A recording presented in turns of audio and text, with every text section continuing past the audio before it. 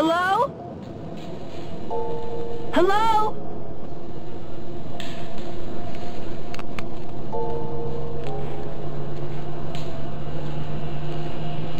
It's all around us.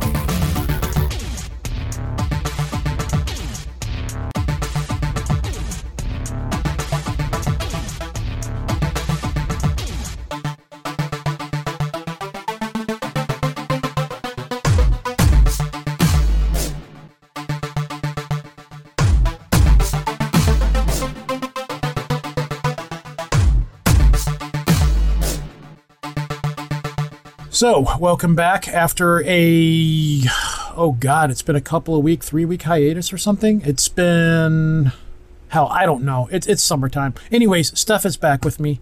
So, hi, Steph. How are you? I'm fine. I'm over here in California, and everything's on fire. But I was just say you're in the middle of hell right now. Yeah, basically, once again. But yeah, we were under a red flag. Well, of course, about a week ago, we had huge lightning storms here, and they started, over 350 fires in one night. I watched one. Actually, we were scheduled to have this show the 19th, but I was just watching the Hennessy fire, which got into Vacaville and destroyed a bunch of homes, blow up from my deck. At one point, it looked like there was like a mothership flying saucer because the smoke cloud from the fire was rising up through another layer of the atmosphere and made this ring. So that's been happening. And then we had another red flag warning over about the last 24 to 36 hours. I was panicking last night trying to figure out what to take, prep in case we had to evacuate again, in case we had more lightning strikes. But luckily it didn't happen, and they lifted the red flag warning. So there's a ton of smoke here. It's really horrible air quality. But, other than that, we're not in danger of burning up. So that's a plus. Yeah, the picture you sent me, it looked like there was a mushroom cloud off in the distance. So yeah. Is this because of droughts or whatever? Like, this is the time of year where you guys start going through droughts and stuff, right? Or is this how it is? Well, basically, California has always had, usually it was for many thousands of years, in the fall, you would get these kind of difference in the way the weather patterns work. Normally, you have a bunch of really cold water off the coast, and it's always wanting to come in and push that coldness inland, right? But then in the fall, usually like September, October, they call Santa Ana winds or Diablo winds.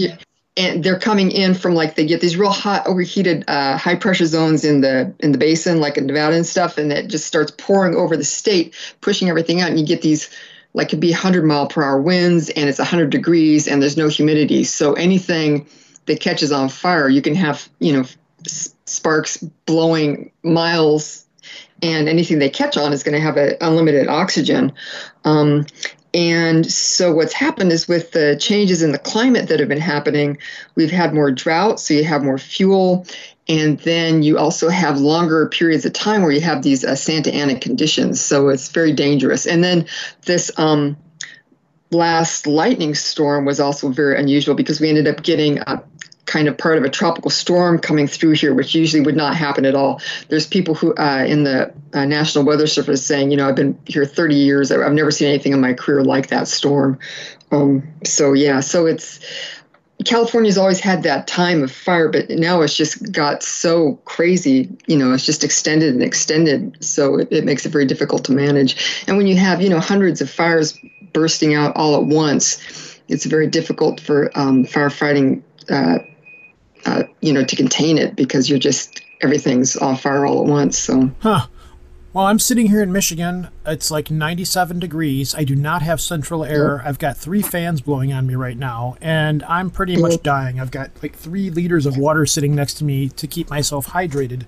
So, anyways, Yeah. so where are we going Yeah, on this no, episode? This is another show that, well, I guess we both kind of put this one together though. But so what's the plan for this one? We have David Metcalf returning, which is weird because We're gonna wind him up and let him go. yeah, pretty much. But like I had him on the show a long time ago. Always wanted to get him back again. Then we got him back, and now I've got him coming back. Like it's only been, I think, 1 episode since the last time he was on here.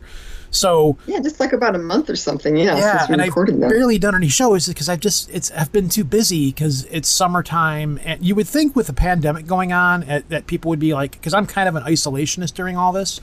I mean, I've had some friends come over and sit around the fire and stuff with me, but everybody that I've had come over, we're kind of all shut-ins, and like our only time that we leave is to come over here and have fires in my backyard, and that's it. And like I'll go motorcycle riding, but I don't go near people. I don't like going into stores and going shopping. Even the job that I work at, I've got like this plastic barricade that separates me from the public. So it's like, but you would think that I would have more time to put more of this kind of stuff together, but things just happen, life happens, and it's summertime, and it's like, by the time I get done doing everything, I'm like, man, I really don't want to go sit in the house and prepare for a podcast. I think I'm just going to sit out here and chill for a little while and drink a beer. So Yeah, no, that sounds good. anyway, Yeah, I mean it's a very weird time of history, basically, is how I would sum up. it is. And like you can see, well, now you're starting to see where things are adjusting as best as they can to get life back to normal. You know, like we don't have movie theaters open here yet. They're slated to open pretty soon, but I'm damn near not going near one. Like, you know, you've got restaurants that are opening, but they're doing different. Like some people are having outside eating and stuff like that. I'm still in the go in and get carry out phase. I'm not really in a hurry to sit down and eat in a restaurant. You know, and but you're seeing like society try to adjust to do what it can to compensate until some kind of a vaccine or something like that comes out. I have a feeling that once this vaccine hits or whatever, because it's going to happen, we're going to get, there's like, I think, 700 different vaccines in the works or something like that. I remember some really high number. Maybe it's 100. I don't remember. It's a high number. And they're everybody that I've talked to, that deals with this kind of stuff, everybody's like, yes, we are going to find something. It's just a matter of what is going to hit first and how well it's going to work. Of course, you're going to have the people, the anti-vaxxers. I'm not taking that. Whatever. Fine. I'm getting a vaccine. I don't care what the hell it does. If it gives me an extra arm, fine. Because if I catch COVID, I will die. I have a heart condition, all kinds of stuff. No, the same here. No, I got to say, I mean, I know there's a lot of people that discount this and, you know, we want to keep it light. Yeah. Although actually, if Metcalf and I were talking behind the scenes about a lot of necromancy and binding spirits and all. Maybe it'll get a little dark, but yeah, this is basically, I've had very bad problems with asthma since I was young, and this is like my worst case scenario, having this type of pandemic, and then, you know, sitting here breathing all this smoke. Yeah. You know, I'll be thrilled to make it through this year, and I'm not exaggerating, you know.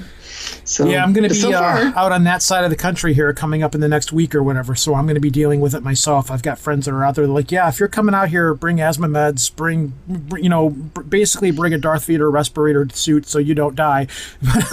Anyways. Yeah, and you want N95 mask is what you want for the smoke. Yeah, so. That's not going to happen. I've got like a bunch of face scar, like things, garters that you pull over your neck and pull over your face and stuff. No, masks do give me a hard time breathing, but I will wear one. I'm not going to be one of those guys that's like, I got a breathing condition. I can't wear a mask. No, I'm not going to do that. It's like, okay. Oh, me too. Yeah. Yeah, I'm going to suck this up and do the best I can with it. And I'm not going to be the guy who bitches and makes it uncomfortable for everybody else. But anyways, well, let's jump into this and talk to Metcalf here about folk magic, which is something that we very lightly tapped on last time he was here.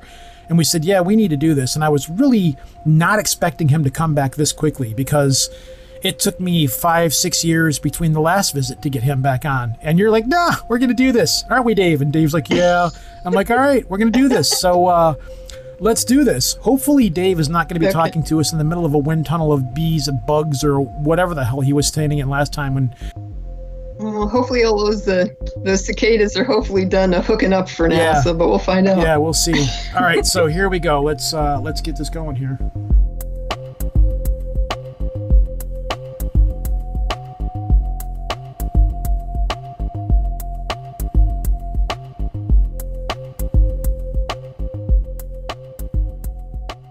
So, Dave, I was talking before the show with Stephanie that it took me. I had you on here before. Then it took you another like 6 or 7 years or 5 years, however long it took to get you back. And I was not really expecting to have you back this quickly, which is great because I love having you here. You're one of my most fun people to talk to because I follow all your articles and everything, and you're always a treasure trove to have on here. So Steph was like, hey, let's do a show on folk magic. And pretty much anytime Stephanie says, let's do a show on this, I go, okay. So here you are, and we're going to try to cover the topic of folk magic. Now, folk magic is expansive and very large. It has a large blanket that goes over top of it. So let's just start with the basics. If you want to reintroduce yourself and explain to people who haven't heard who you are before, and then I guess from there we'll just go into like how you got interested in folk magic, and we'll just take it from there, I guess. Yeah, definitely. I am a Steph, what did you call me? I'm the sheriff of paranormal phenomenology. Yeah, there you go. So that's my background. Well, I was actually going to try and I was thinking I really was going to call you the Guy Fieri of sex magic, but I lost my nerve. Wow. Wow. Let's go to Flavortown. So either one of those. That's my background. I do. The sheriff of Flavortown. Yeah, I'm the sheriff of Flavortown. Magical flavors abound. The visuals are in my head right now. Yeah, I know. I'm now. See, that's the problem. When somebody says something like that, I visualize it. Like that's one of the reasons. Like when I do have an edible marijuana thing, and somebody's sitting around, they say something to me, I start cracking up because I envision what people say often.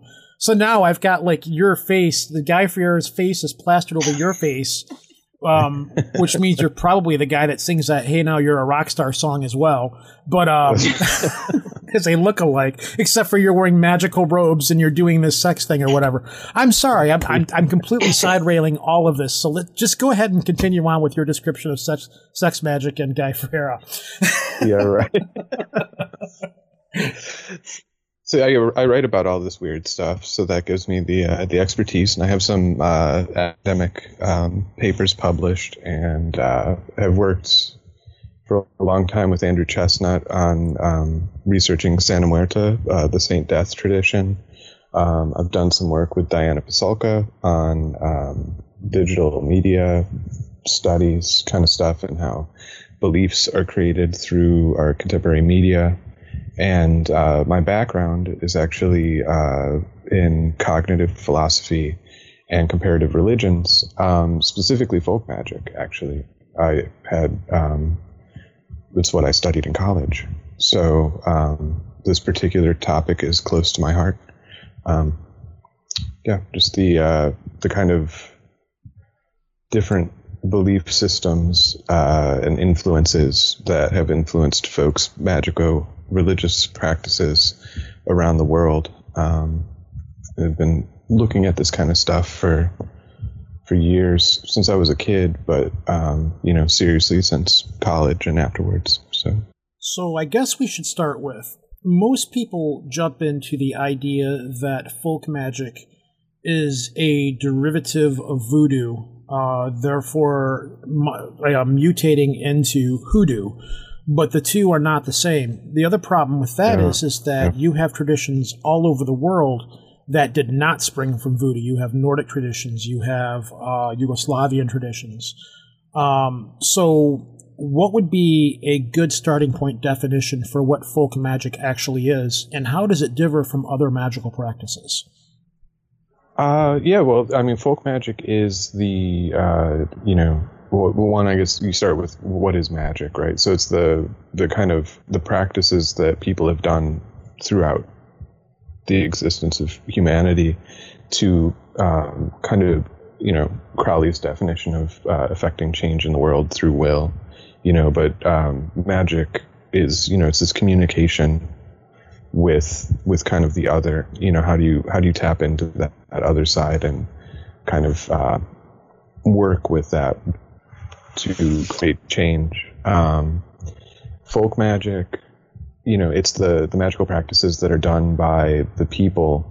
It's not it's a strange, in what you're pointing out, it's an interesting kind of question, because we look at Vodun or voodoo practice as being folk magic, but in Haiti and Vodun in East Africa, it's actually high magic. It's the magic of the community, and it's not even magic really. It's actually a religious practice. Yeah, whereas hoodoo is not with spirits. Hoodoo is not actually a religious belief. That is just a set of practices to affect magic, whereas voodoo itself is an actual religious belief. And the magic that comes from voodoo is kind of a side effect from it. Am I saying that correctly? Yeah. I mean, it's it's kind of the effects that you would get through contacting the Loa, the spirits, and those powers that are granted. It would be the same kind of thing as prayer, right? Where you have Christians pray for healing, and you talk to the Loa, and the Loa may heal, it may harm, and that kind of thing. And that in hoodoo traditions, the difference between hoodoo and Vodun and voodoo, hoodoo traditions actually come from a different part of Africa in large part. They're actually more Congolese. Those traditions that come from the Congo region. Which is a totally different region of Africa. Let me ask you to clarify one thing. You've brought up a term. Now, we're familiar. Now, all three of us are more or less familiar with this term, but to the layman on the outside, you brought up this term of high magic. Somebody on the outside that's looking in on this may not just know, okay, that they see things as magic as X, Y, or Z. So if you could elaborate a little bit on what high magic is and how that relates to this, that'd be cool. Yeah, in terms of and all these kind of terms and stuff, it gets really once you start to look at the global traditions, it gets muddy fast. You get real muddy real quick. So just kind of like a fast and loose terminology that we're using here. But high magic would be more than kind of a class differentiator. Where if you think of you'd mentioned Enochian magic before the show, and Enochian magic would be high magic in the sense that originally, as it's derived from John Dee's workings, John Dee was a court astrologer and astronomer for the Queen of England, right? And he was also one of the most noted mathematicians in the world at the time.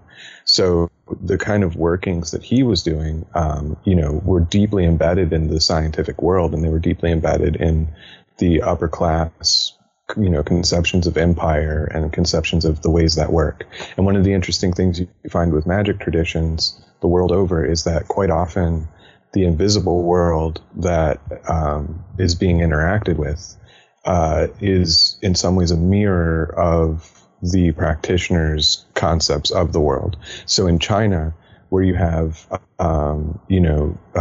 Taoist traditions and different animistic traditions that are kind of carried through, you have the court of ghosts, so you have like the court of the dead, and it matches imperial Chinese concepts, and if you have in voodoo and Vodun and that, you have the Loa, which match to, the different aspects of the way the society is arranged.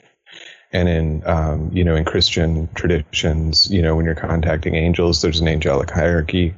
And so it, and again, going back to kind of an imperial sort of sense of the way the world works.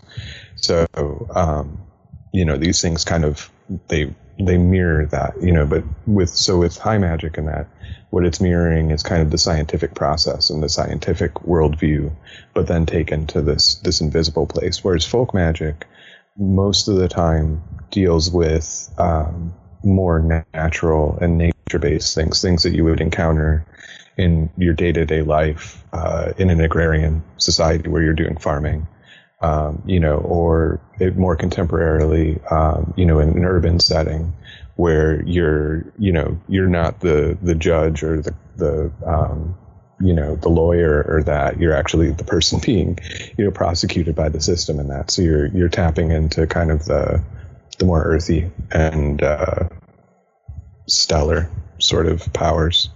It was explained to me that high magic is the people that have the money to be able to go out and buy the robes, the knives, and all the chalices and things like that, whereas folk magic is you're the farmer or whatever living out in the backwoods, in the mountains, or wherever the heck you're living at, who can't afford to go out and buy these things, so you do the best you can with what you have.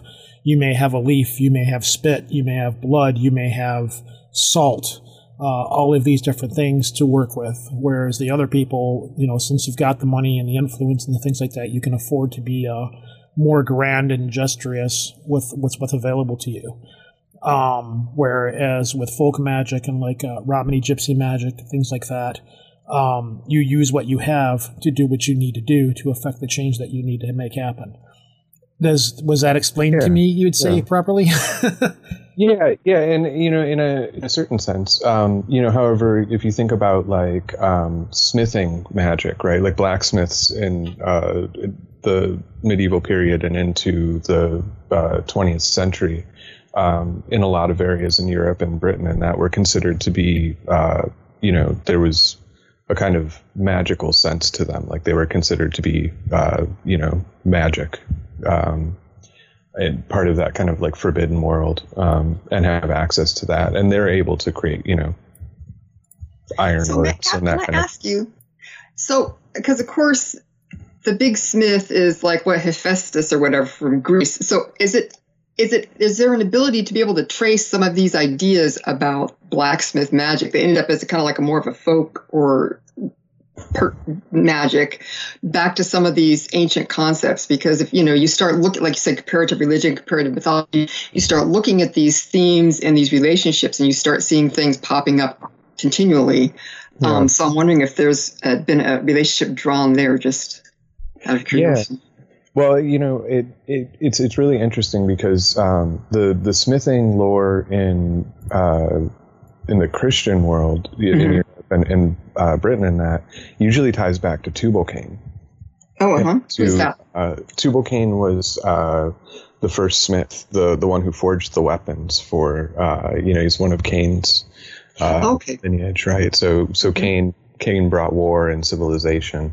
Yeah. And so those things were, and it was then mixed in with the idea of the fallen angels giving the ability to create weapons and these tools and that, so that people could build civilization. There's a whole mythology there, and it's really detailed. The crafts at the time, we have Freemasonry now. Most people know that one, but all of the guilds had their own individual entrance kind of rituals and that kind of thing that were essentially all the arts and the crafts were sacred in some sense. So there's an interesting resonance there, and that's one of the things. One of the pieces I did on Santa Muerta was a similarity between how some people encounter Saint Death in the Mexican and the United States tradition, and then the way that the Queen of Elfland is treated in European and British folklore. And there's a similarity there. There's this really interesting similarities that kind of cross over. But is it the same? Is it the same? Probably not. Like they're different. They kind of come from different places. But we were talking behind the scenes about this, the big connection there being the association with death and the other world being death. And a lot of these folk magics have to do with graveyard dust, with bones. Poor Rojan, I was sending him a Chinese myth from 1860, which is one of the first Cinderella myths. But the whole idea is Cinderella, the Chinese Cinderella. Her mother has died, but has reincarnated as a fish. The evil stepmother and her sisters kill the fish, but she's able to save the bones, and the bones are the magic that helps her. So here again, it's like the dead are helping the living. Yeah. Well, that happens. You see that a lot in folk magic. You see that a lot in like Yugoslavian witchcraft. There's a whole lot in there about that, where their view of death is much different than we have here in the United States. For people like, for like Russian magic, for lack of a better term, they're very much into like going to graveyards and having picnics with the dead. Graveyard dirt, things like that. Graveyard dirt and binding rituals. Of course, when you go and you take graveyard dirt, you kind of have to ask permission, and it's customary to leave some kind of an offering behind, like a coin or something like that. You shove it into the ground. You ask that you're able to take some of the dirt with you or whatever.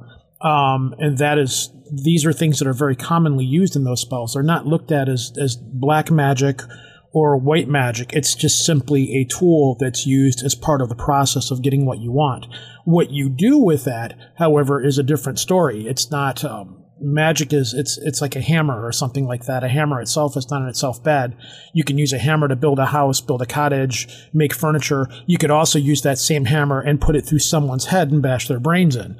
So it's the use of what you do with it. And these other elements, death and things like that, all tie into these kinds of things to just implement that along further. Or am I babbling? Yeah. Yeah, no, yeah. And that's that's kind of the interesting thing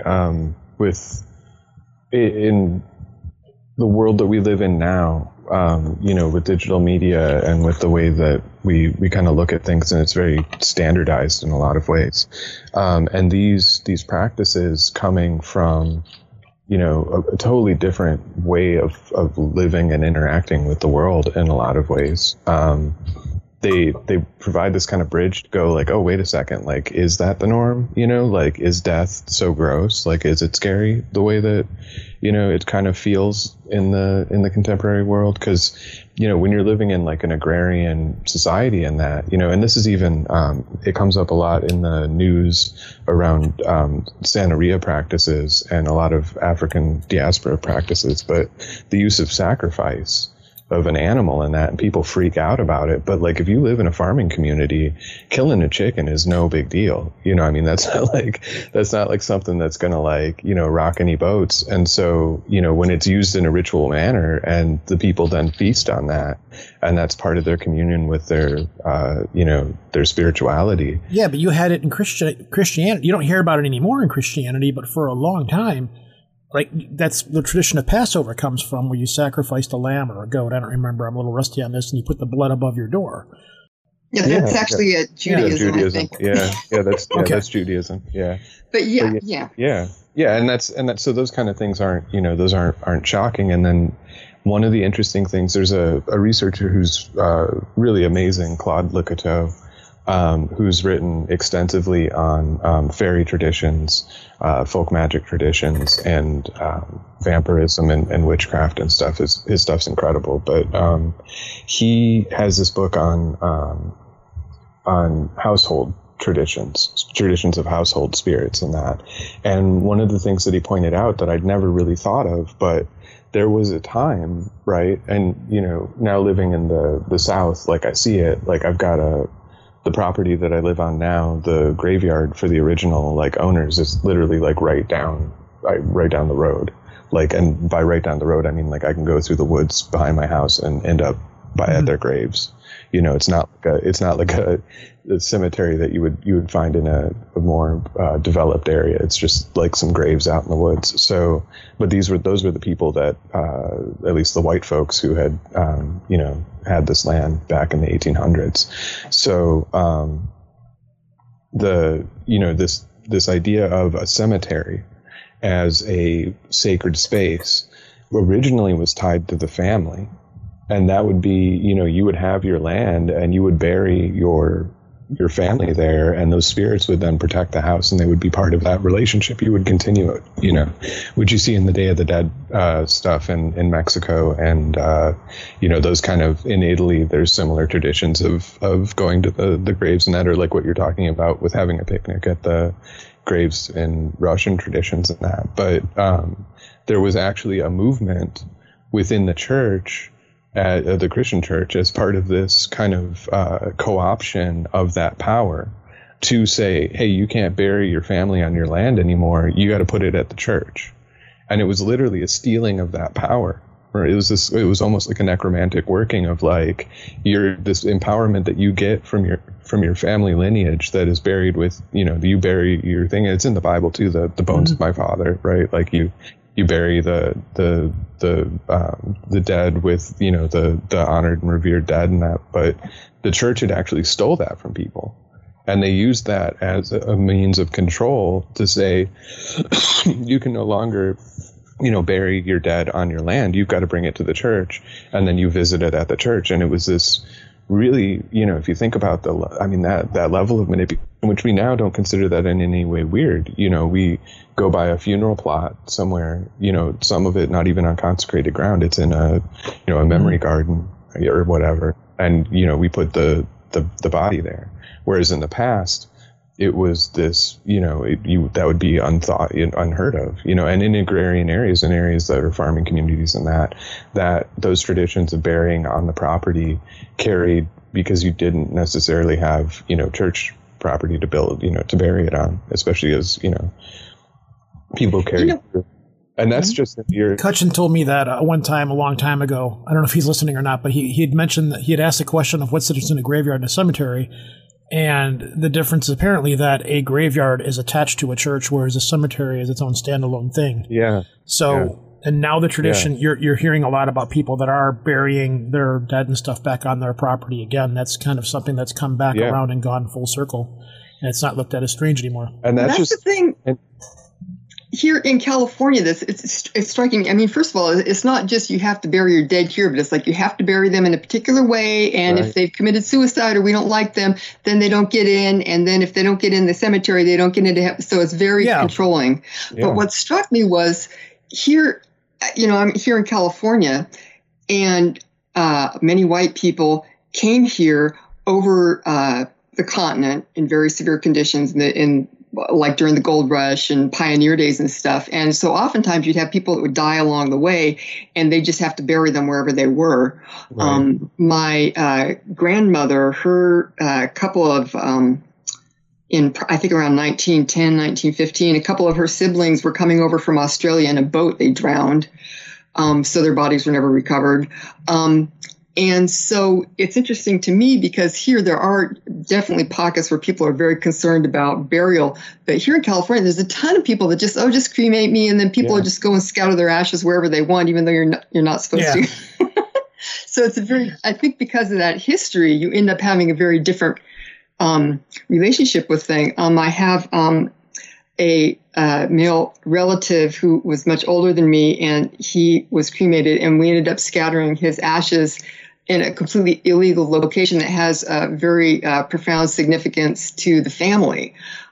So we have that place and that relationship there continuing, but it's kind of, like you say, it's like very much outside of the religious authority as well as the legal authority. But, so it's fascinating to hear you talk about that, because when you've had this kind of break with being able to bury people at home because things are so on the move, but people manage, to create these traditions somehow.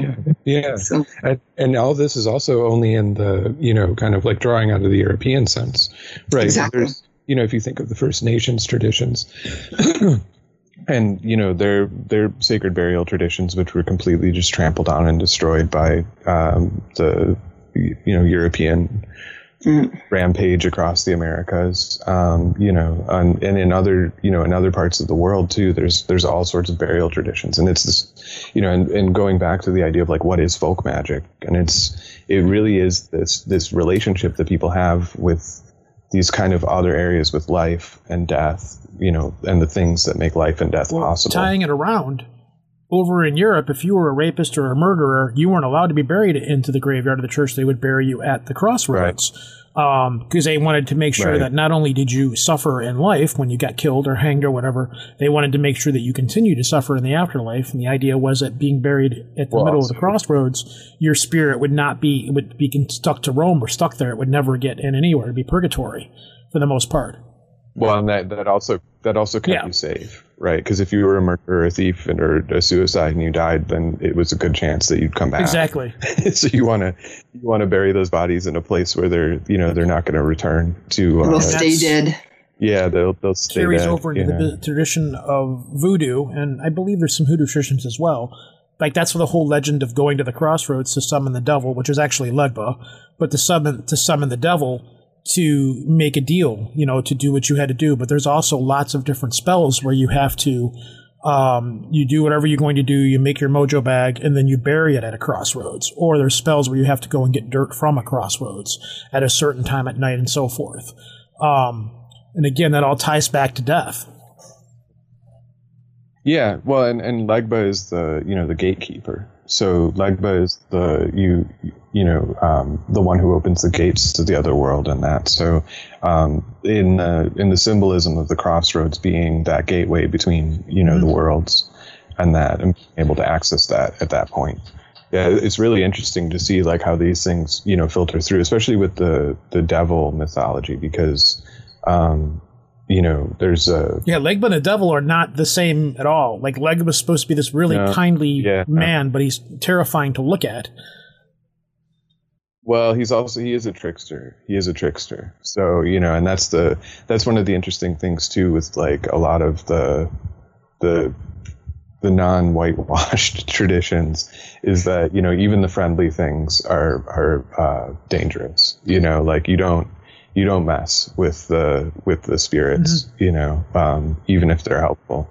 And that's there's my favorite. I think I shared this with you guys when we were talking about the show in a chat. But the invocation of Don Diego Duende, which I found in a Santa Muerta book, and it's the invocation of Don Diego the elf.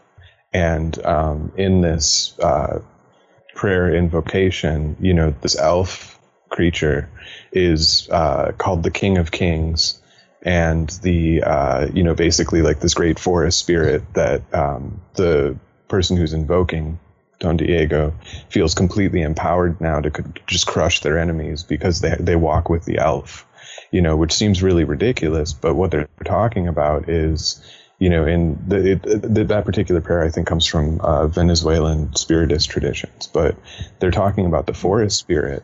And if you go, there's parts in South America where you go into the jungle and you just disappear.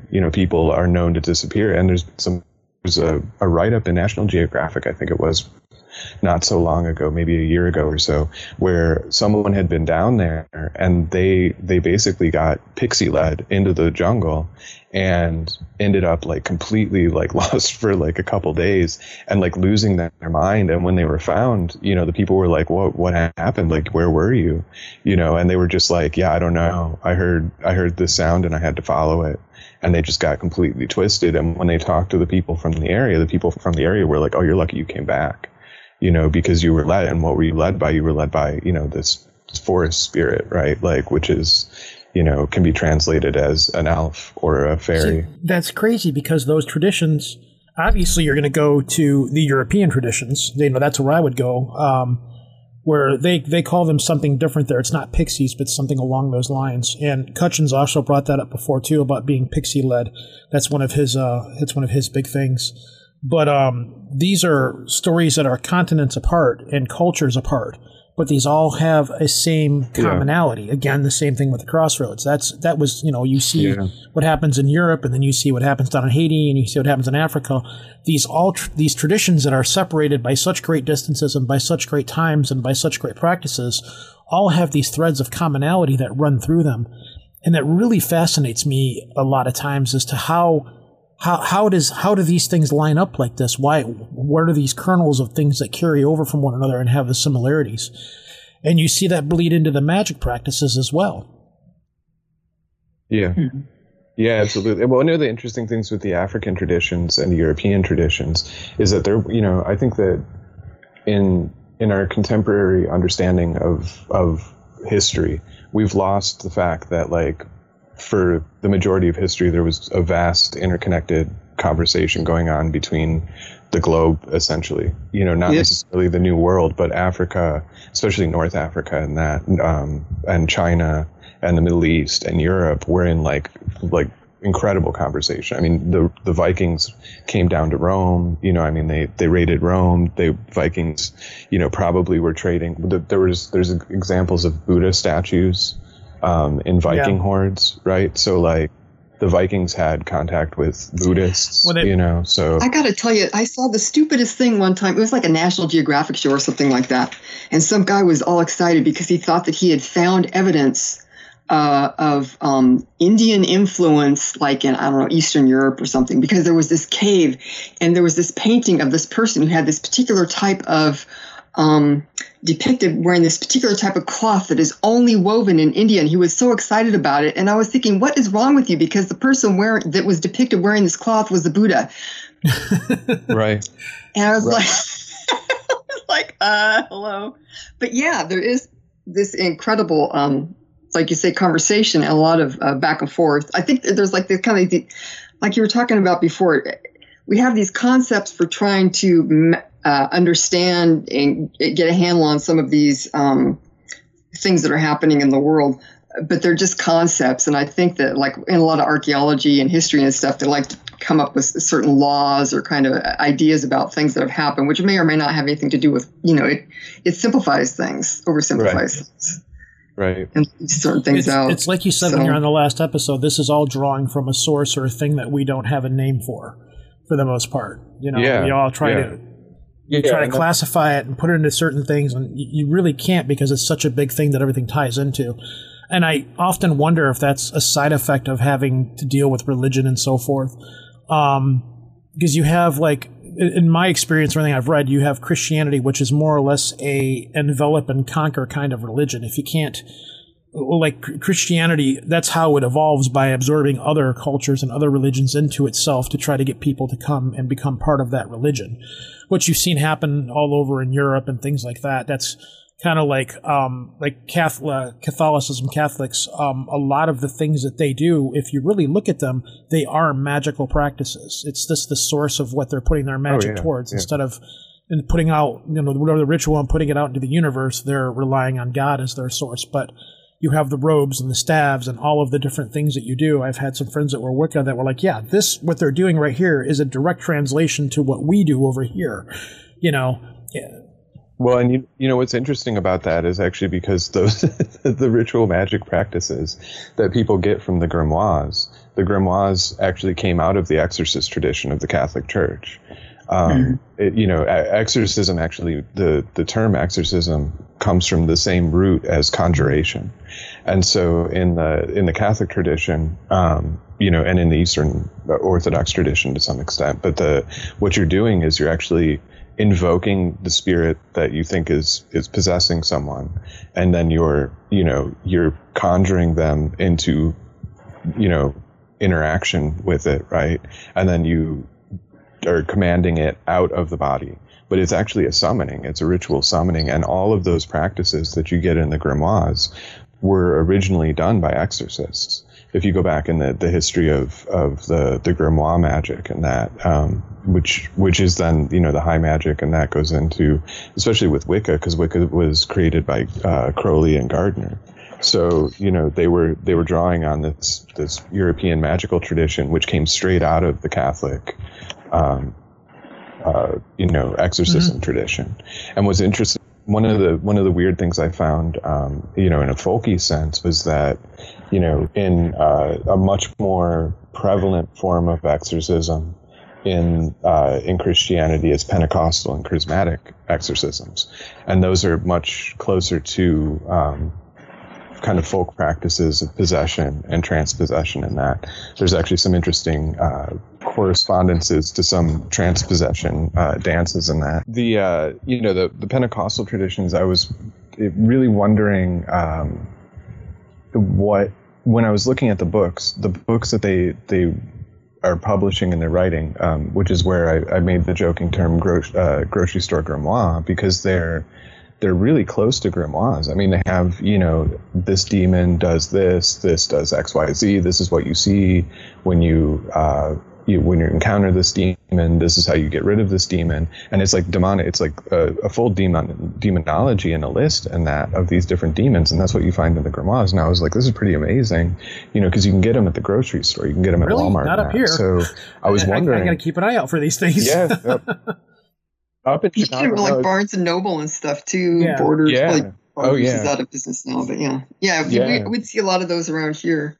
Yeah, you can actually, Rojan in Chicago, you can get them. So I'm pretty sure, in Michigan, if you go around the Walmart and that, you can occasionally find these things. I have Strategies of Satan. Like, are they by the cash registers, or are they on the bookshelves on the back of the store? Or? They're in the inspiration book section.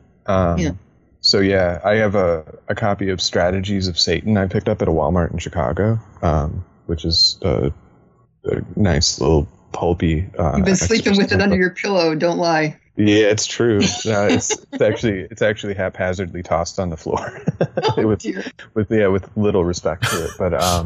But yeah, I was looking at these things and I was wondering, like, has anyone ever back engineered this stuff, right? Because like that's what happened. That's where you get ritual magic. Is that originally the people who were doing the exorcisms were like, well, what if we kind of kept this one around, right? Like, and we used it. Like, what could we do with this? So, that's making it very simple, but like that is kind of part of the thread for how ritual magic develops. So I was wondering, in the Pentecostal sense, does this ever happen?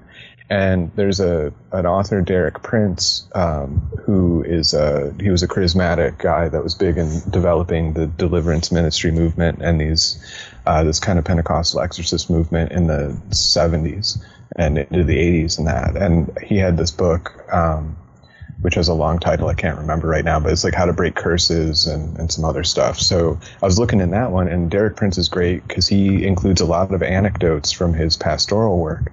And sure enough, he has this fantastic anecdote about how, some of these pastors that were doing, you got to be careful with exorcism, because some of these pastors that were doing it at the very beginning had started to, they would bring someone that they thought was possessed in, and then they would conjure the demon, right? And then they would work with the demon to get occult secrets. And then he, in his anecdote claims that these pastors, while they were doing this, like, ended up falling into like, heresy, and then some of them died. And I was like, that's great. So like, I wondered, was anybody doing this? Was anybody back engineering it? And sure enough, I guess some people were, and I can imagine, if that was one case, there's probably other places in the world where some of these pastors who are supposed to be, casting the demons out are also. You said Derek Prince, right?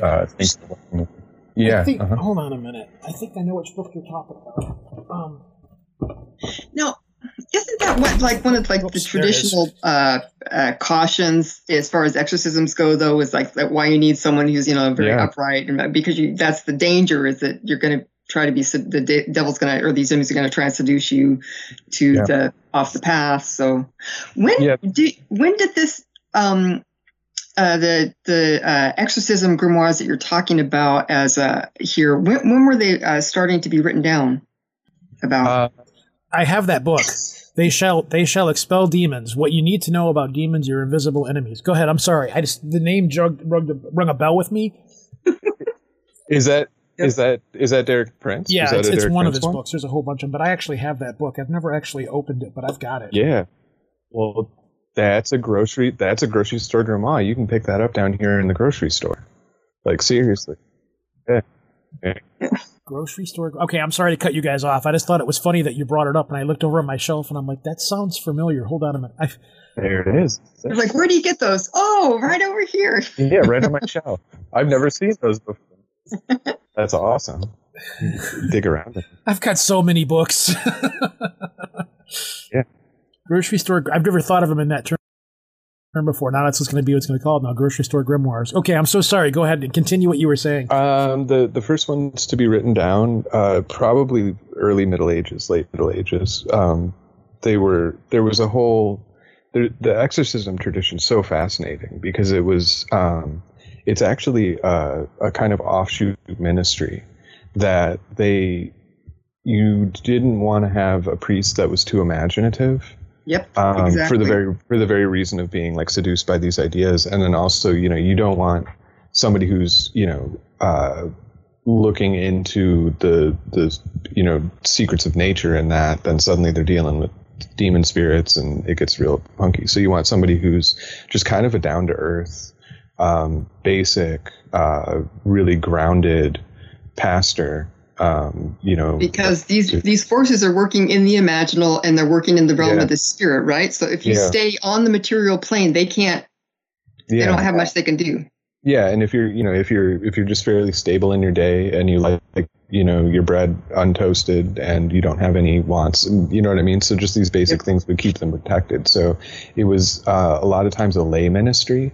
So the exorcists weren't even necessarily priests in that. They were a lot of times lay ministers because it was also kind of a dirty. Because they have a more stable, down to earth lifestyle, right? They're not sitting there meditating and praying all the time and thinking about things. Yeah, and it's also it's the dirty work too. So you don't want your priests involved in that. And then one of the interesting things with that lay ministry though is that you find this as well in Buddhism, where in Vajrayana and that the exorcist traditions there are a lot of times the householders. It's the householders that do this. So. You find this kind of commonality of stable, grounded individuals to have this practice, and then within the it was kind of called the clerical underground. These manuals started to get traded, the different these are the prayers and that kind of thing, and then they got expanded upon, in different. That's how you got the long lost friend, though. That's where you got cunning men and things from. Those are the practitioners. That's powwow magic for the most part. Which, if you actually look at it, it's like because when I got the long lost friend, I started thumbing through it and stuff and started looking at it. It's like these aren't really spells; these are just prayers. They're just rewordings of different things. Yeah, it's the Psalms. It's interesting because that one actually comes out of. I don't have Long Lost Friend with me here, but I've got Secret of the Psalms by Gottfried Selig, and they're actually it's actually Kabbalistic. It's there's. I feel like we're having a book of the month club meeting here. Go ahead. Not to have a list afterwards, so people with your Amazon things, so people can buy and give you a little cutback or kickback. Oh, there you go. God, I've got so many. But this conversation that we were talking about in cross cultural and that in Europe, the conversation between Islam, Judaism, and Christianity, throughout the history of Europe was incredibly strong, and especially at the level of these kind of esoteric practices. And one of the interesting things that happens when the printing press comes out and it's no longer just scribes copying things down is that you start to have this weird, these books become like this forbidden thing. So it's almost like, and you can find it now too. I mean, the expense on certain books, trying to get a first edition John Keel or something like that. There's this mystery to it, so the thing's $70 or $300 or something. And it was a mass market back book, but so back in once the printing press is invented, you start to get these books printed out that are, these books on magic and that, and they're mixing Judaic traditions, they're mixing Christian traditions, they're mixing Islamic traditions, and they're mixing folklore into that. And there's this amazing kind of conversation going on. And then when you get when you get people in the Americas starting to have and trade these books and pass that along, the early the colonies and that, if the Old Farmer's Almanac, right, was founded in 1792. These things are still in print, and it's got astrology in it. And you've got the astrological. It talks about it gives you the conjunctions for that day. It's got the man of signs, which is good for tying healing practices to the positions of the zodiac at that particular time. But this book's been around since 1792. And in continuous publication each year, and carried over the astrology stuff. And you can only imagine in 1792 that was even more of a focus. So yeah, but now it's not looked at as demonic or of dark magic or anything like that. People, it's just a farmer's almanac. That's all it is. They don't see it that way. So some people do. Well, yeah, even back then, the fundies, but yeah, I mean there's still a strain of people that would definitely Well, and that's an interesting thing too, because even a lot of our conceptions of that are post evangelical Christianity. because, if you go back to the 1800s and that, like the mix of what we would consider magic now with what we would consider fundamentalists, even the Puritans and that, they had an incredibly magical way of viewing the world. And was, and astrology in that wasn't astrology, alchemy, those things weren't considered necessarily against. No, they were science. Yeah, it was scientific, and it was also it was God's. It was the sign of God's power in the world that those things occurred and that they had that, and that it's interesting with alchemy too, because someone like Cotton Mather, right, who's famous for the Salem witch trials, in his writings on Christianity uses a ton of alchemical language and alchemy as an allegory and a symbol for God's working in the world. So these things that now, you look at, like fundamentalists would be like, alchemy is evil and it's the devil and, yoga and that. But like back then, I run into that now. I have a symbol of the Fibonacci symbol hanging from my mirror in my car, and I've got a Metatron's cube and a few other things laying around here. And I often get side-eye from it. But to try to sit down and explain this is sacred geometry, this is not what you think it is, this is mathematical stuff, it's not going to fly at all. It's kind of like, yeah, you're of the devil. And I'm like, no, I don't, I'm like, no, this is Metatron's cube, and this is the Fibonacci sequence, and they try to explain what the Fibonacci scale is. And that's great. I love this. I can imagine Roach sitting there trying to puff gas, and this guy's there, and he's like trying to explain the Fibonacci sequence to him. I've had that conversation. I had a Fibonacci sequence necklace on not too long ago. I went into I had to go into an auto parts store and buy some special oil for my motorcycle. And the guy behind the counter looked at it and he goes, what's that symbol you got on there? I'm like, oh, that's the Fibonacci.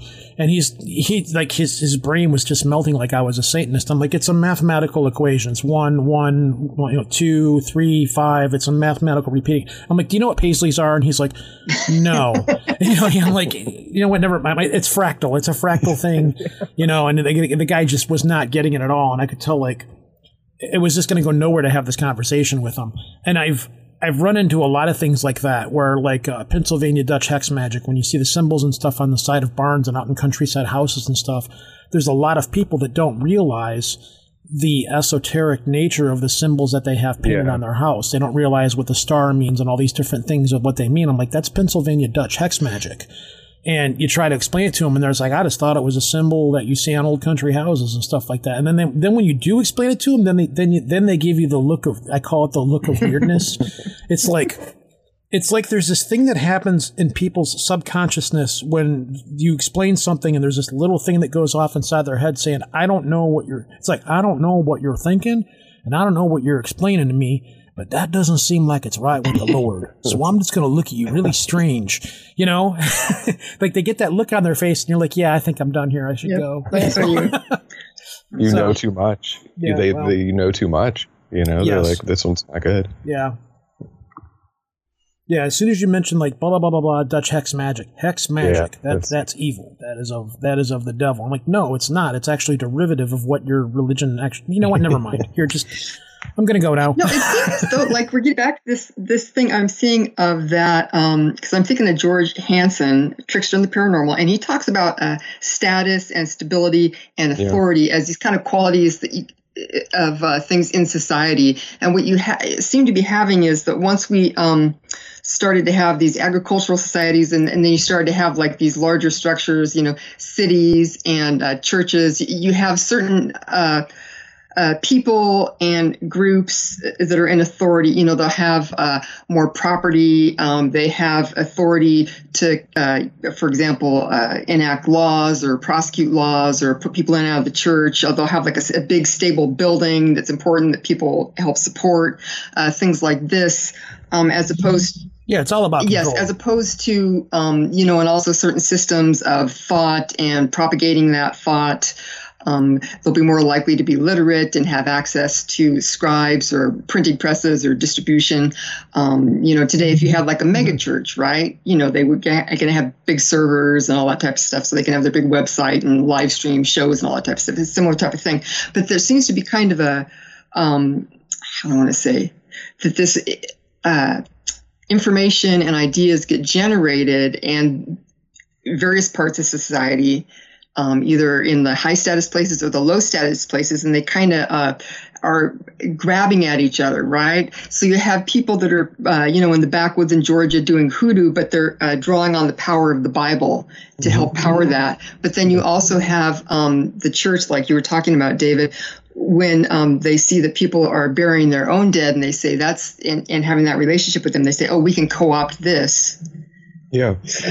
Yes, exactly. So you have this real kind of flowing back and forth of these things. And I was reading an article that you wrote, David. All I can remember about it is that on Medium it said that it took 18 minutes to read. But anyway, you had made the point that when it comes to folk magic practices, one thing that distinguishes it from, let's say, ritual magic or an established religion is that people just want results, and they're not going to be concerned about, oh, wait, this is actually deriving from, Cherokee traditions, and I'm trying to work in a strictly Congolese kind of manner of working here or something like that. No, they're just going to put something together that they think is going to help them with usually a very real practical problem that they're having in their lives. Yeah, and it's especially, it's mostly an oral tradition, and in true like folk traditions, in that they come from the ability to do what you say you're going to do. You know, so like in going through Georgia and talking to people whose grandparents, great grandparents, in one instance, the guy's father, were traditional healers. They were born with a certain predisposition to be able to do this. They grew up in a situation, this guy Preston that I talked to, whose dad was a traditional healer and kind of like a spirit seer sort of guy. He was healing people at like 7 and 8, and his parents were taking him around kids to heal thrush, which is a fungal infection in the mouth. And it was real common with kids. And, there were certain kids that his father happened to be born with a birth call, so he was born with a veil, and that was how they recognized that he'd be a healer. So you see that a lot in folk magic, backwoods folk magic, where people are born into this, and they're born into a certain gift, or they're born under certain circumstances, like a blood moon, or things like that convey these abilities onto them. It's believed that these things are also passed down generationally through the family and so forth, and they kind of entwine it with this Christian folk magic, which most people don't understand that Christian folk magic goes back a very, very long time. It's not discussed anymore in this day and age of the church, but you have these practices that even within Christianity that go back way, way back. There's lots of books out there about ancient Christian magic and so forth. And you see throughout this whole tradition that certain people in the family, which you see it a lot in Appalachia. I'm sorry, guys. I know I'm gonna get a million messages and emails like, you're pronouncing it wrong. I always singly do.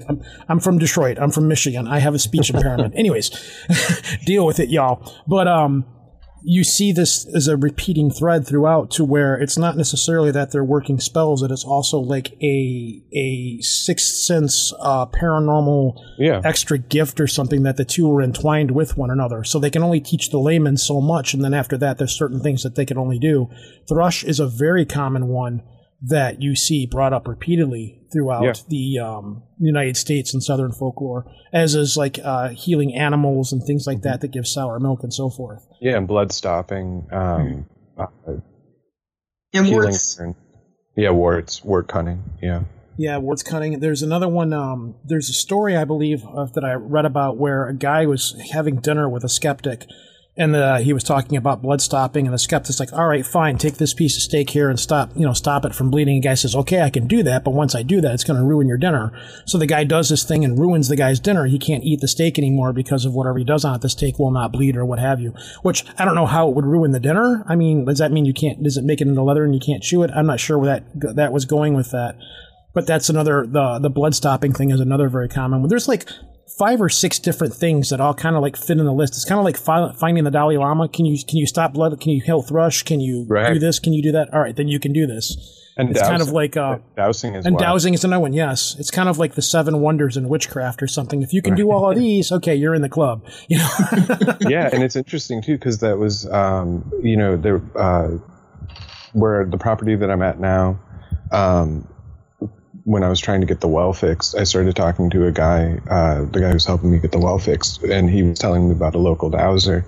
And as he was talking about it, like we got to talking about other stuff, and it turned out that this guy who's mostly known as a dowser also did the thrush healing when he was a kid and could talk out burns and all that. So he had all these other things. But if you look, he's in Foxfire. I forget the guy's name.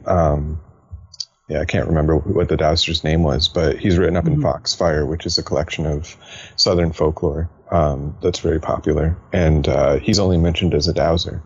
But, he had that collection of abilities that he was known for, including some seership and talking about communicating with angels and stuff like that.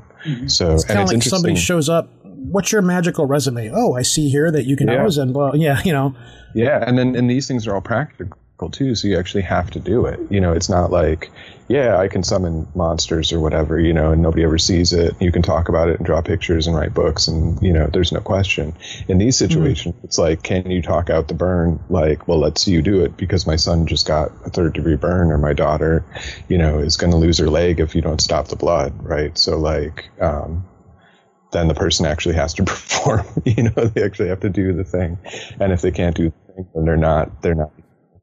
That's another commonality with folk magic is that the spells and things that people do with folk magic are done out of a need because of a lack of something, like a lack of medical practitioners, a lack of sanitation, a need for finding water.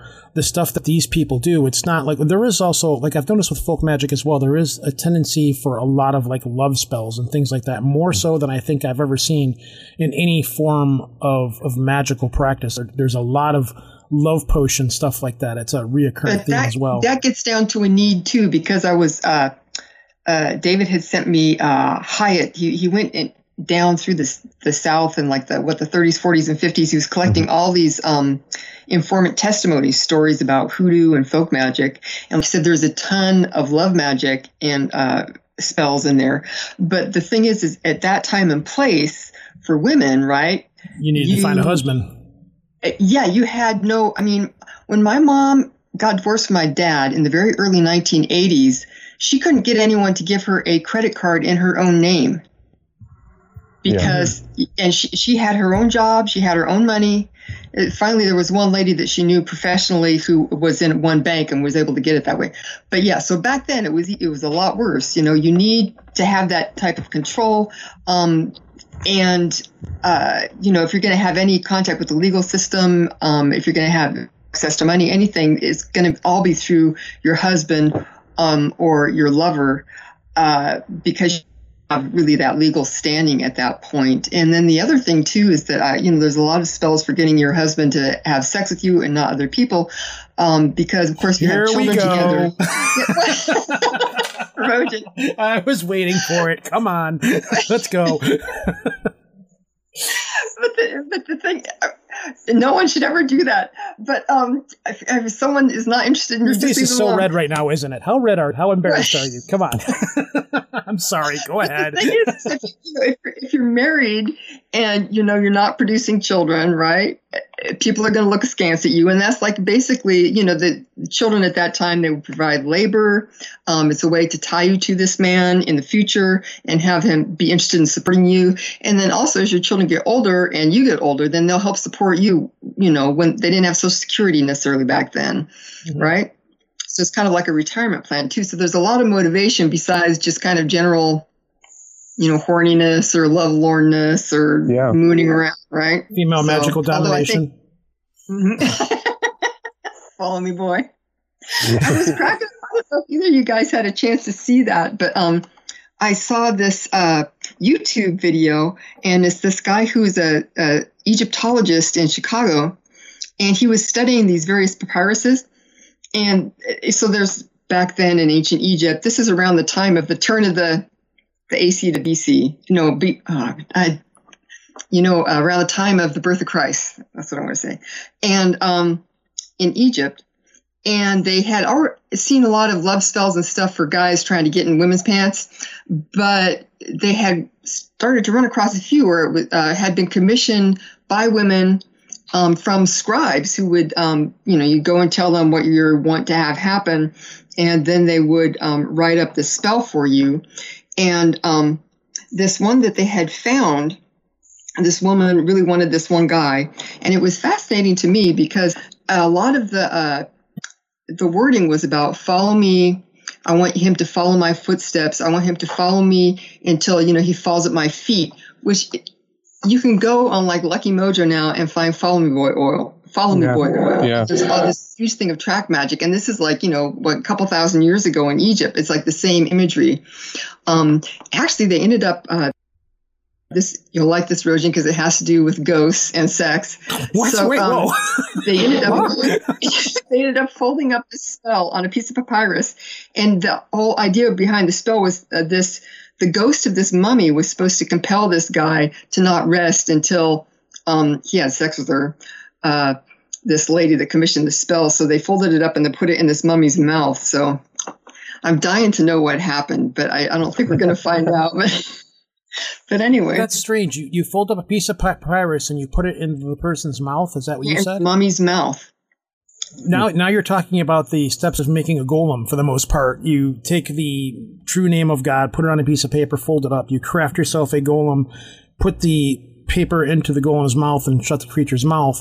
And that spell, the spell that you've done is what imbues that. You got to walk around the body so many times. You need 3 people to do it. No one's entirely sure of what the whole process of Kabbalah is to pull this thing off, but the similarity of taking this and putting it into putting it into the mummy's mouth and having that mummy, you're reaching into the world of the dead to say, hey, affect this person's free will and interest and influence to make this person fall in love with me.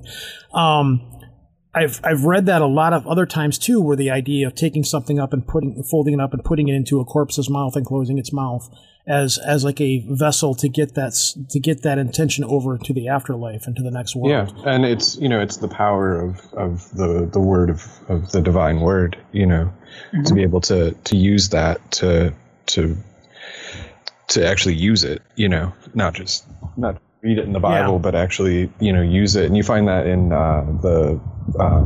in the powwow tradition and the psalm magic and that, where it's actually considering the effective power of those words as, as a kind of way to connect to that divine power and that. What's your belief in it's just like anything else in folk magic. You might be using a leaf and spit to do whatever you do, but it's your belief in the power of what you're using to get that across, because everything else is just props. If you want to break it down for magic, for whatever magic is, one person's magic is as good as anybody else, but it's the things that you're using to try to get across are props. No? Am I getting an argument here? Yeah. Well, it's it's interesting because it's I think it was it was Paracelsus. Paracelsus talking about herbs as essentially like the vegetative stars, right? So the reason that you would collect a certain herb on a certain night or day or at a certain kind of celestial alignment is because the stellar influences that were embodied in that herb would be most potent at that time, and so one of the things that's with the with folk magic, well, with any magic really, but you're accessing this vision of the cosmos that is completely interconnected, so the things do matter because you're not just kind of using the thing arbitrarily. You're using it because it has certain correspondences to. Because it means something. Yeah, and and in meaning in that sense where it literally is connected to that thing, So. Yeah, but is that because you're putting your belief into that thing that you believe that's what it's going to do, though? I mean, maybe in a psychological sense, but in the actual practice itself, it's literally because that thing is connected to it, So like they wouldn't just be doing it to, they would put it into the mummy's mouth so that they could access the. Egyptian my Egyptian A certain religion part stuff. of the spirit of the. Well, yeah, the Ka or the Ba, whichever one is the one that flies around and is still connected. So you would actually put it in there so that you would have access to that. In Caribbean magic, they're called duppies. So it's like the ghost of the spirit that you're working with. And in one of the interesting things with hoodoo's kind of a made up term, because there's down here, like, I've never met anybody who was a traditional practitioner who used any of the words that people would normally use. So, like, if you go up to, like, a traditional practitioner and you're like, hey, do you do hoodoo? Like, they're going to be like, well, I don't know what you're talking about. They call it root work or something, don't they? No. Even if you say root work or any of that, they're going to be like, they may say, like, fixing a root or something like that, but that's kind of almost like a nod to what people would understand. Like, it's very nameless, There's a funny instance with that where Preston, who was telling me about his father, he worked down the street from where I was staying at the time, and a friend of mine came over, and at that point I had written up an interview that I had with Preston about his dad, and so my friend, thinking that he's gonna, like, get these, like, deep secrets of conjure or something out of this guy, we're in this alley, and Preston comes walking up, and I'm like, oh, hey, how's it going? So we start talking, and my friend is like, hey, yeah, so what about using the Psalms for magic? And Preston just looks at him like, what are you talking about? And then he's like, you can, like, fix a root on somebody. Do you know about that? Can you tell him? And Preston's like, I don't know what you're talking about. And he started talking about ice cream or something. Like, he was just totally not interested in the conversation at that point. But I had talked to him. Shut down. Yeah, and I had talked to him extensively about this stuff, but, like, I didn't come out like, like, oh, tell me about your psalm magic practice, or, tell me about fixing a root, or, hexing and stuff like that. So it was, we talked around it and were able to talk about it. So it's kind of interesting in that sense. But what I was going to say with the hoodoo thing, so hoodoo is kind of like a catch-all for root work and conjure. And those are two different traditions. Like, conjure is literally conjuring and working with spirits. Root work is working with materia magica and herbalism and that kind of thing. And there's a spirit there that you're working with, the spirit of the plant. And sometimes there's, there's some working of the spirit into the plant and that. But they're actually two different things. And conjure, is dealing with, a lot of times the kind of folk-derived grimoires, like the 6th and 7th book of Moses, and that kind of stuff. So, there's a very active sense to it, and it's not arbitrary in that way. If it is arbitrary, it's arbitrary based on the oral transmission and kind of what they do. Like, there's a lot of instances where people, the talking out the fire, for instance, there's a specific passage in the Bible that's related to that practice. Now, depending on who you talk to, who does it, they may have a different section of the Bible that they're using. They may have a section of the Bible that's actually not even in the Bible. There's a great, I don't know if it's in Hyatt. That's the best part of the Bible. Yeah. And I don't know if it was Hyatt or it may have been someone else, but they were interviewing about this practice, and the person was like, oh yeah, well, it's it's this section in the Bible and this is the prayer, and they're like, that's not in the Bible, and the practitioner's like, yeah, it is. So, it's like, okay, sure, it's not, but it is. Okay, that works, and so those were the words of power that they were given. And sometimes, like, I think in that instance too, it was kind of funny because it was totally a folk rhyme. It was like Jesus came on this day and the ice came, and, it was things that would never be in the Bible. And, like, it sounded more like a British kind of like folk rhyme, but, to them that was in the Bible, and they were like, you just got to read it right. Like, you're not looking in the right place, like, which is kind of a cool, little, hint to what's going on there. You're not looking in the right place. Well, that's the thing, is that you have, it was very interesting to me to hear you talking about Preston and the whole idea of vocabulary versus experience, because personally I had a near-death experience back in the midst of time, probably like 35 years ago, and I was put in contact with these beings. I'm still in contact with them And so I've learned an incredible amount from them, which always makes me feel very nervous talking about this type of stuff, because a lot of what I've learned through, like inspiration or working with these invisible beings that have nothing to back it up. But, it's an experiential type of thing, and I find it very practical. But I'll run across, like sometimes I'll ask like Ren Collier, I'll see him talk about something on Twitter, and I'll be like, because he's very interested in high magic and ritual and these very kind of precise technologies for working with consciousness this way. And so I'll ask him, okay, so what about this kind of state when you get in this particular type of altered state that's kind of like this and that, blah, blah, blah. Do you know what they call it or what it is? He's a fascinating guy. He's a doll. He's really sweet. I like him. He's also very knowledgeable. Yeah. But so there's that whole thing too of, that the experience is not the word, right? But at the same time, when you're working in these arenas, these words and images and objects can kind of be imbued with certain aspects of experience, or I don't want to say a numinous quality related to a particular entity or something, say. So yeah. And with that kind of stuff too, I think is a good example where you get a sense that, I guess it'd be interesting to have a Wargonian, like a Eric Wargo, devil's advocate to this. But if you start to do the kind of folk practices, and you have the ability to access the juice, to actually get the work going. Mm-hmm. A lot of times you'll find that those contacts with these other things, that are kind of nameless in that, will tell you things that you can confirm later.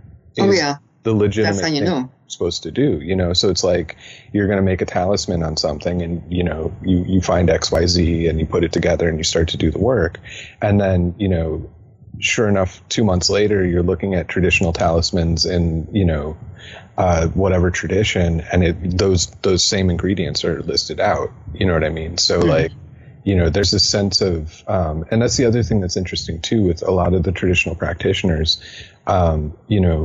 If you look at the kind of academic research on it, a lot of times it avoids the fact that these people were in contact with discarnate entities, and it's not mentioned, because they didn't even necessarily mention it.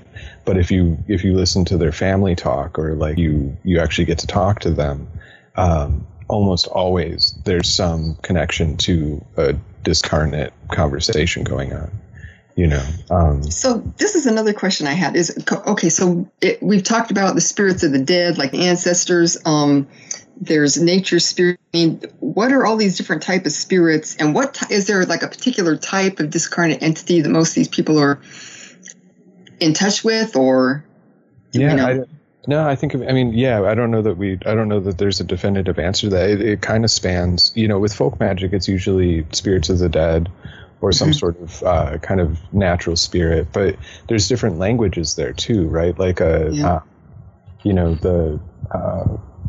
they don't speak the same language. So you kind of get a sense of like what you're dealing with, like if you're talking to like a nature spirit, it's not speaking in human language necessarily. It's more emotive and a different kind of feeling to that, and it's interesting because you can find, and one of the most, with the cross comparisons in that, it's fascinating to go to stuff that people kind of revere as enlightened kind of practices. Like if you go to Buddhism in that, and if you start to actually dig into Buddhism and dig into the true like practices, and not just the kind of like textual tradition, and that the actual practices, they deal with the same kind of stuff. You're dealing with very folk magic-y kind of traditions, especially in Vajrayana. Vajrayana traditions, and then Southeast Asian traditions get really they get really down into the dirt with it, where it's pretty intense. But again, kind of following the same sort of things. Like we were the other day, we were talking about that Thai magic stuff. Where the Thai practitioners are contacting spirits of the dead and using them. See, for various things, very similar to what you were talking about with the mummy. That's weird because of all the things that I've looked through. I'm very fascinated by other cultures' use of magic. So, like Scandinavian magic, Nordic magic, Russian magic. I don't really hear a lot about Asian cultures and their use of magic, because I always thought it was. I just always assumed that, well, maybe this is an area where this is very much viewed as different. I know every culture has some form of magic, because again, it taps into something that, as you said before, there is no name for. So everybody did these kinds of things across all cultures, but I've never ran into any real, magic practitioners in Asia or Japanese or Chinese or Thailand and stuff. Yeah. Wow. Expensive. Oh boy. You haven't seen. You need to watch Kung Fu Zombie. That'll give you it's a great introduction. It's a great introduction to Taoist magic. Seriously, it's got a great, fantastic, introduction to Taoist magic. Plus, it's just a great, Kung Fu, action film. But yeah, no, I mean, magic is extensive the world over, and especially, in Asian traditions, super extensive. I mean, you see the things about lighting incense and all these different kinds of things, but I always thought that was more of a religious practice and less of a magic practice. I know they're very into luck, which is why you have everything's named lucky this or lucky that. They're very extensively into luck and so forth, but maybe it's just because... Shui. I mean, think about the feng shui stuff. Well, and it's funny too, because it's, again, with the grocery store grimoire kind of idea, people go into these Asian shops in the mall, and, it's got the different Buddhas and all of that. And, they're like, oh, this is a little Buddha statue, or it's a lucky cat or whatever. Yeah. But the actual traditions that each of those little Buddha statues have a very specific meaning and purpose to why they're carrying, what they're doing. And those Buddhas are, they're active Buddhas. So they're not, they're different. It's almost like Catholic saints, kind of, in the ability. And then there's obviously the tradition of the religious tradition, which is kind of separated off in the monastic tradition in that. But then there's the folk tradition of you get that specific Buddha statue to do something in your life, to actually do it. And then you get that, what I love about the United States traditions is that it's such a melting pot, where you can go to, a folk practitioner in the South, and they'll have a Buddha statue because it works, and because it's been blended for 100 years with the curio magazines and that. But you can go to Mexico, right, and Mexican brujeria, and they'll have Buddha statues because it works, because it's that thing. You can go to East Africa. East Africa has a Shavite tradition where in some of the in Benin, some of the voodoo temples have Shiva on them, and it's because of this conversation that's been going on through practitioners and that. And the Shiva tradition in East Africa is interesting because some of it is influenced by L.W. de Lawrence's curio catalog, which was sold shipped to East Africa. And so there's traditions in East Africa that were influenced by turn of the 20th century, early 20th century publisher. So what you're talking here is you're talking chaos folk magic at this point. Yeah, it's what works. The difference with chaos magic is that chaos magic comes out of a very suburban urban concept of things. It's very, it constantly. You have to have a basement. Sorry. Yeah. A parent's basement specifically. I don't know. Yeah. It's required. It's a very urban suburban textual kind of tradition. Whereas the folk tradition, again, with chickens and that, if you're going to get a chicken foot to create a talisman out of, I live in a farming community. It's not hard for me to go and get a chicken foot. You want a toe? I can get you a toe right now. I can have you a toe in 5 minutes. Yeah, exactly. Nobody knows what I'm talking about right now, but the Big Lebowski. He's like, I need a toe. That's right. Yeah, you need a toe? That's right. You need a chicken foot? I can get you a chicken foot. I can get you a chicken foot in 5 minutes. So David, when it comes to what I'm wondering too about Buddha statues showing up in exciting other places, is it kind of seems to me like Rojan, you were talking about the whole symbolism and the psychological aspect. if you are trying to get yourself worked up to do something, it might be more, let's say, intriguing or exciting to work with some far off, exotic, mysterious entity rather than, Mary Jo who grew up next door with you your entire life. Yeah, well, and it's kind of weird though, because when you have an area that has transpossession going on, stuff shows up. So like in Venezuelan spiritism, they have practitioners that work with Eric the Red, the Viking. Right, this is in Venezuela, and so they'll go into a transpossession, and suddenly they're Eric the Red, and like it's just because Eric the Red showed up. So it's like this. It's this weird. When you start doing the work, like weird things show up and it kind of just resonates. But yeah, a lot of it does have that kind of like, Orientalist mystique sort of, exotica, and I think that too, how do these things kind of pass through like curiosity to some extent. So, these things kind of, it's so varied. I don't know. It's a weird.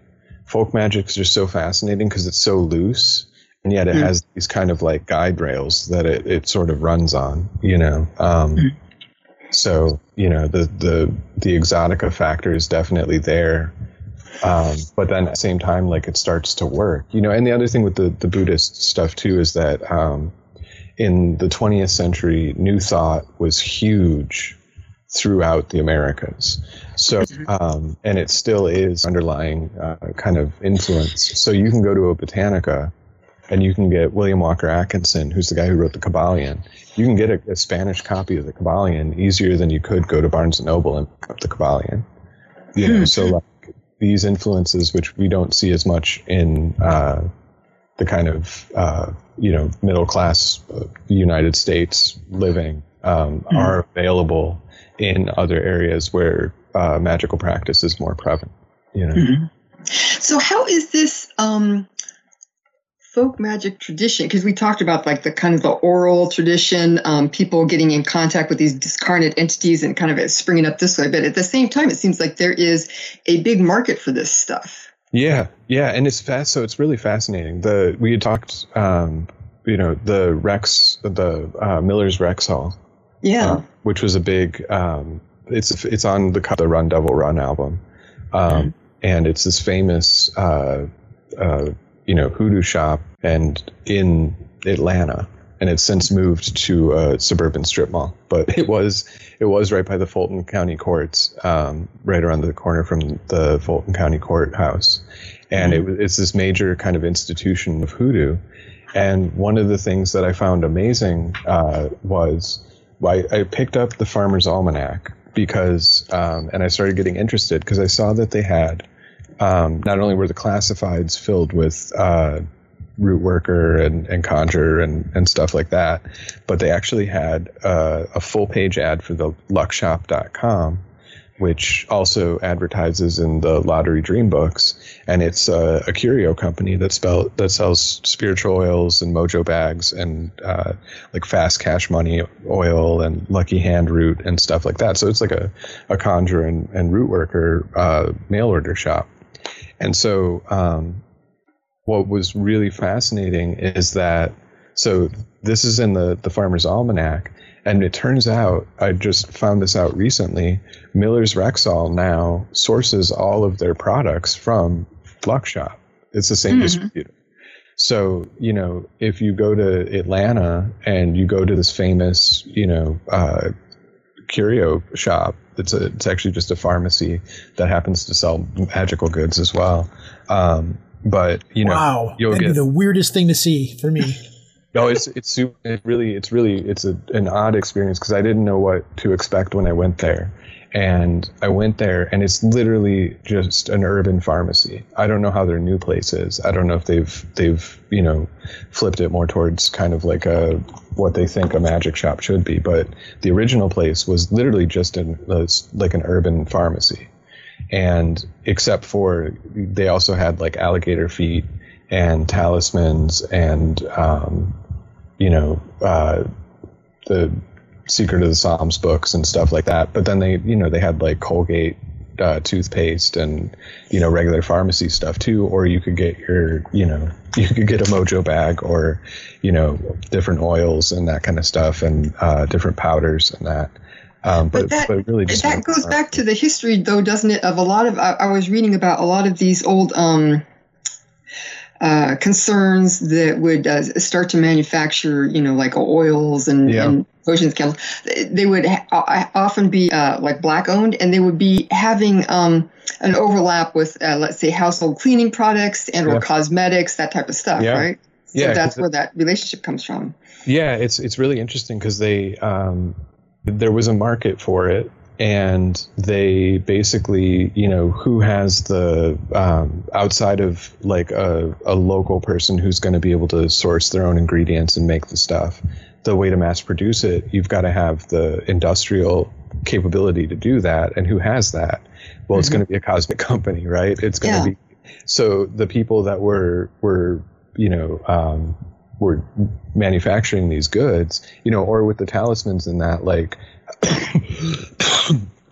How do you mass produce talismans? You've got to have something that, can the die cut or do whatever. You've got to have the molds and all the rest of it. So, it were toy companies, right? Like it was a toy company that could do it. So you would have they would have sidelines, and that's what's really fascinating about this luck shop is that the luck shop, it sells all this hoodoo and magical curios and that, but it's actually a candle shop up in Chicago that's run by Greek Orthodox people, and they have their Greek Orthodox side, which is completely unconnected to the luck shop side, and it took me forever to dig up that they were connected at all. And I had to do a lot of like internet sleuthing and looking at ownership documents and stuff. Yeah. But yeah, they're a totally above board Greek Orthodox candle shop that also has the production capabilities to sell the magic curios. That's really fun just for me personally, because, you were talking about rural areas and the whole idea of, sacrificing and butchering animals, because I grew up in just suburban, San Francisco Bay Area in the 70s.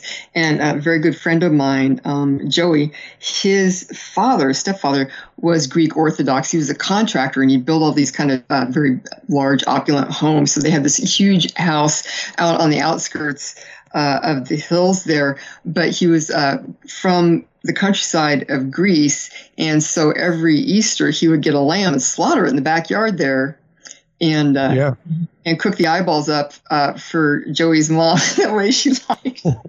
So Joe would usually be like out and about, actually over at like the Stud in San Francisco or something.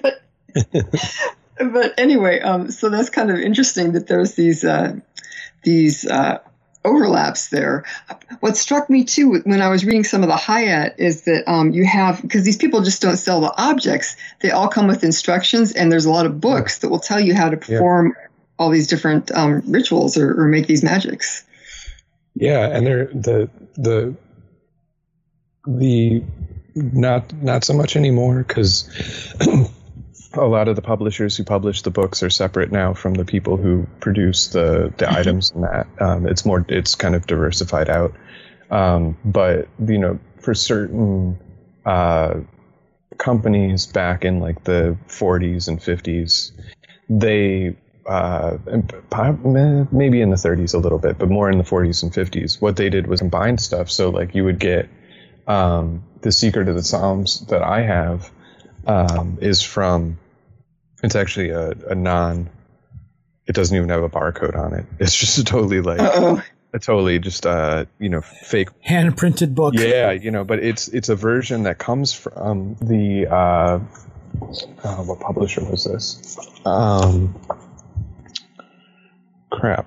I can't remember the name of the publisher. It came from a specific publisher, and as you're looking through it, you notice that any item that needs Materia Magica, and some that don't, they've shoved Materia Magica recommendations in them, and they happen to be the branded product that was also sold by the company that published the book. And so you would have these instances where the books were rewritten depending on what products were available.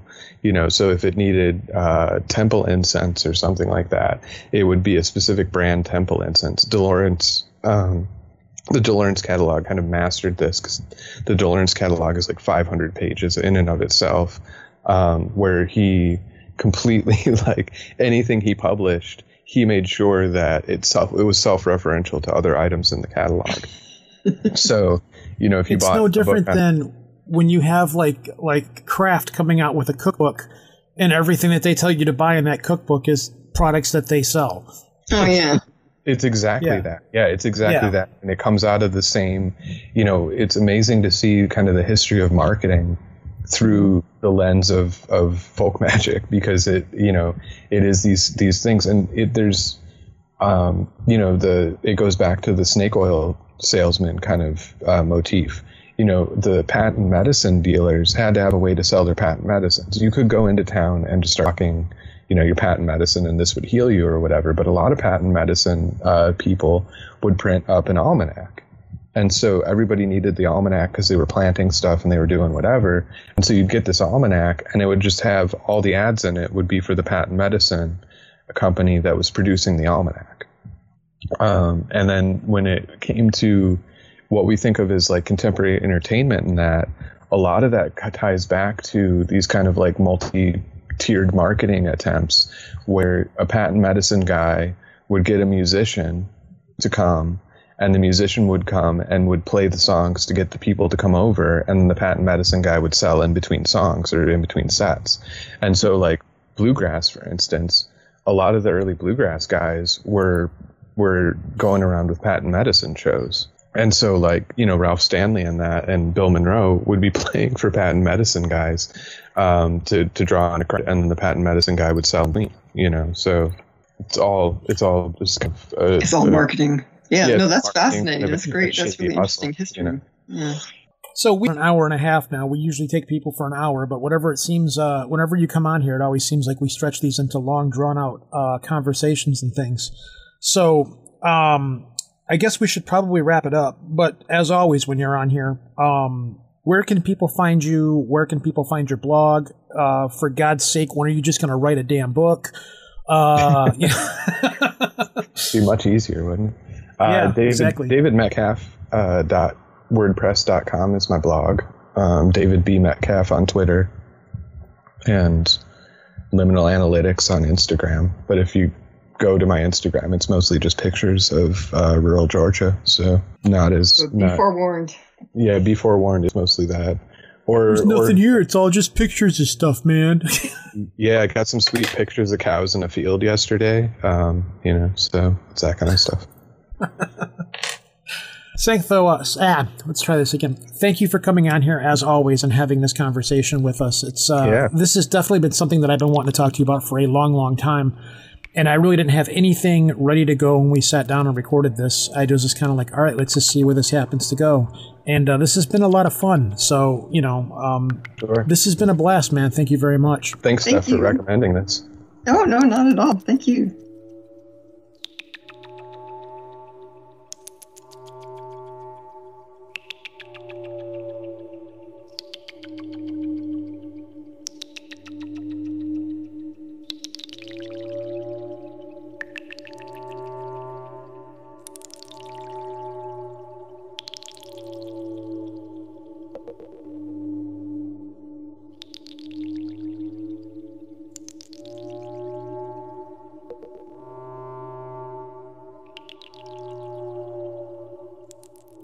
So once again, the amazing Mr. David Metcalf, who really needs to have a book or somewhere to go. He needs a book. He just needs to start writing books or something, or get all his blogs together and put them on in book form or something like that. He needs to have something, because he's got too much information and too much knowledge that I don't want to say is going to waste, but I would think the best strategy would be for him to mimeograph some pamphlets of his blog articles, and he can hand them out on street corners. Sure. Okay, that'll work, I guess. That'll definitely get him hanged and killed in Georgia in no time. So no. Deep South then probably. Then we could go to his grave and get all the things we want with his extra. Yeah. Hey, Dave, we're back again. We need a little bit more dirt. There's like a 2-foot hole dirt above his, above his grave. Quarters in there. Yeah. Yeah. It's and the family's like, all right, enough. Okay. Can you stop getting dirt for your stuff? Well, Dave's not going to care. We know the guy. Yeah. He's our family. We know. Could you please this big old gaping hole there. Yeah. No, really, he's cool. I'll summon him up right now, and he can tell you himself. Okay. Just fill it back in. We'll give it a year. We'll come back and take more. We'll pay for it. I can totally see Dave doing that as a spiritual advisor too. Yeah, man, it's cool. Just go and get some dirt from my grave. You know how he's laid back and cool and stuff. I could just totally see him doing that. Yeah, man, it's all right. It's cool. Whatever. He's such a laid back guy, though. I mean, it's just I don't know. Anyways, so yeah, he's fun to talk to. I wonder, like, we need to put another show together with him. This, like I was saying, like most of my shows with a guest usually try to go an hour or so or something like that. But like even when we were done talking to him, we still talked to him for another 20, 25 minutes or something like that. And it's the same as it was last time he was on the show. It was just like, we need to record this stuff and put it out there. But it is what it is. So yeah, whatever. It's fun. So, what do you have in the works for next time we do something like this? Is your brain already jarring and ticking away, or are you going to take a break here, a little sabbatical, and try to come up with something new? I don't know. I have to try and think of a fun talk. Of course, we got on the topic of spirit spouses behind the scenes there, so that could be a little scandalous, but I don't know.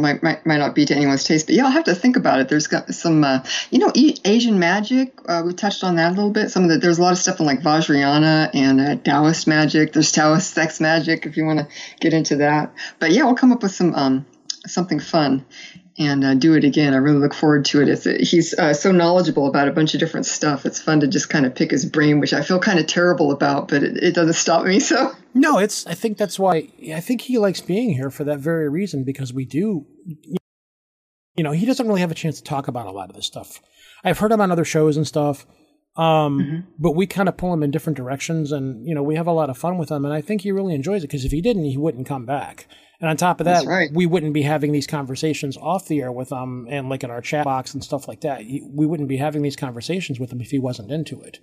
So, plus, in my experience, when people know this stuff, they like to talk about it. It's kind of like the whole purpose of why learn it if you're not going to do anything with it. There's a lot of things that I'm like that with that too. And I've got friends that when they want to start knowing things, if I know about it, I'll sit down and I'll be like, listen, this is what I know, and you kind of enjoy educating people on it. So, I don't think that'll be a big deal. I'm sure he'll come back. It's just a matter of what we're going to talk about with him and getting him tied down to be able to come on here. Plus, this time he was only briefly standing inside of a jet engine for a little bit. So that was weird. I don't know if I'm going to leave that in the show or not, or if by this point, I don't know if I did leave it in the show or not. That was really strange. He's like, I don't know what's going on right now. Yeah, it was weird, but what are you going to do? I mean, it was definitely less cicada ridden. Yes, absolutely. Put it that way. Those are pretty intense last time. Since we're at the end here and you are my sometimes co-host, where can people find you, your articles, and what you do? So I'm at stephaniequick.home.blog. It's Ghost Dog is a Mystery Box is my blog. And I'm also on Facebook at Stephanie Quick. I'm on Twitter at Wandering Britches. And that's mostly where I am. If you go to my blog, I have links to all the different places you can find me there. And if you want to send me a email, then you can do that. I have my email address there as well. So that's pretty much where I am online. In real life, I'm here in the seventh circle of hell. Yeah, Persephone sitting next to Hades here. Yeah. Hopefully hell has good wine, though. So, yeah. Oh, yeah, we do. Although I'm sure it's terrible because Crush is coming up not too far out from now. And, getting all that smoke all over the grapes, they had some issues in 2017 with, what people were going to think about how that affected the taste of the wine. So we'll see. Some just made it as smoked wine. I remember quite a few companies just released it as its own special vineyard because the smoke added a different character to the flavor or something like that. Yeah. Yeah, I mean, when you So- talk about terroir and the whole experience of the ecosystem coming into the bottle of wine and experiencing that, I mean, this is part of what makes this land what it is. We've always had these fires, so. I imagine like 30, 40 years from now, 50 years from now, they're going to be like looking for that, maybe those particular years of the wine, because it'll have a very distinct flavor that the other years didn't have, specifically because of the fires and the environment and all of that kind of stuff, you know? It could be, yeah. So anyways, all right, Steph, I'm going to let you go. I'm going to wrap the show up here. We're going to call it good. And we'll see you again soon whenever you come up with another idea to record something. So, folks, this is Rojan. Peace out from Detroit. Steph, say whatever you want. Saying hello from hell. You guys all take care. Peace, folks. Bye-bye.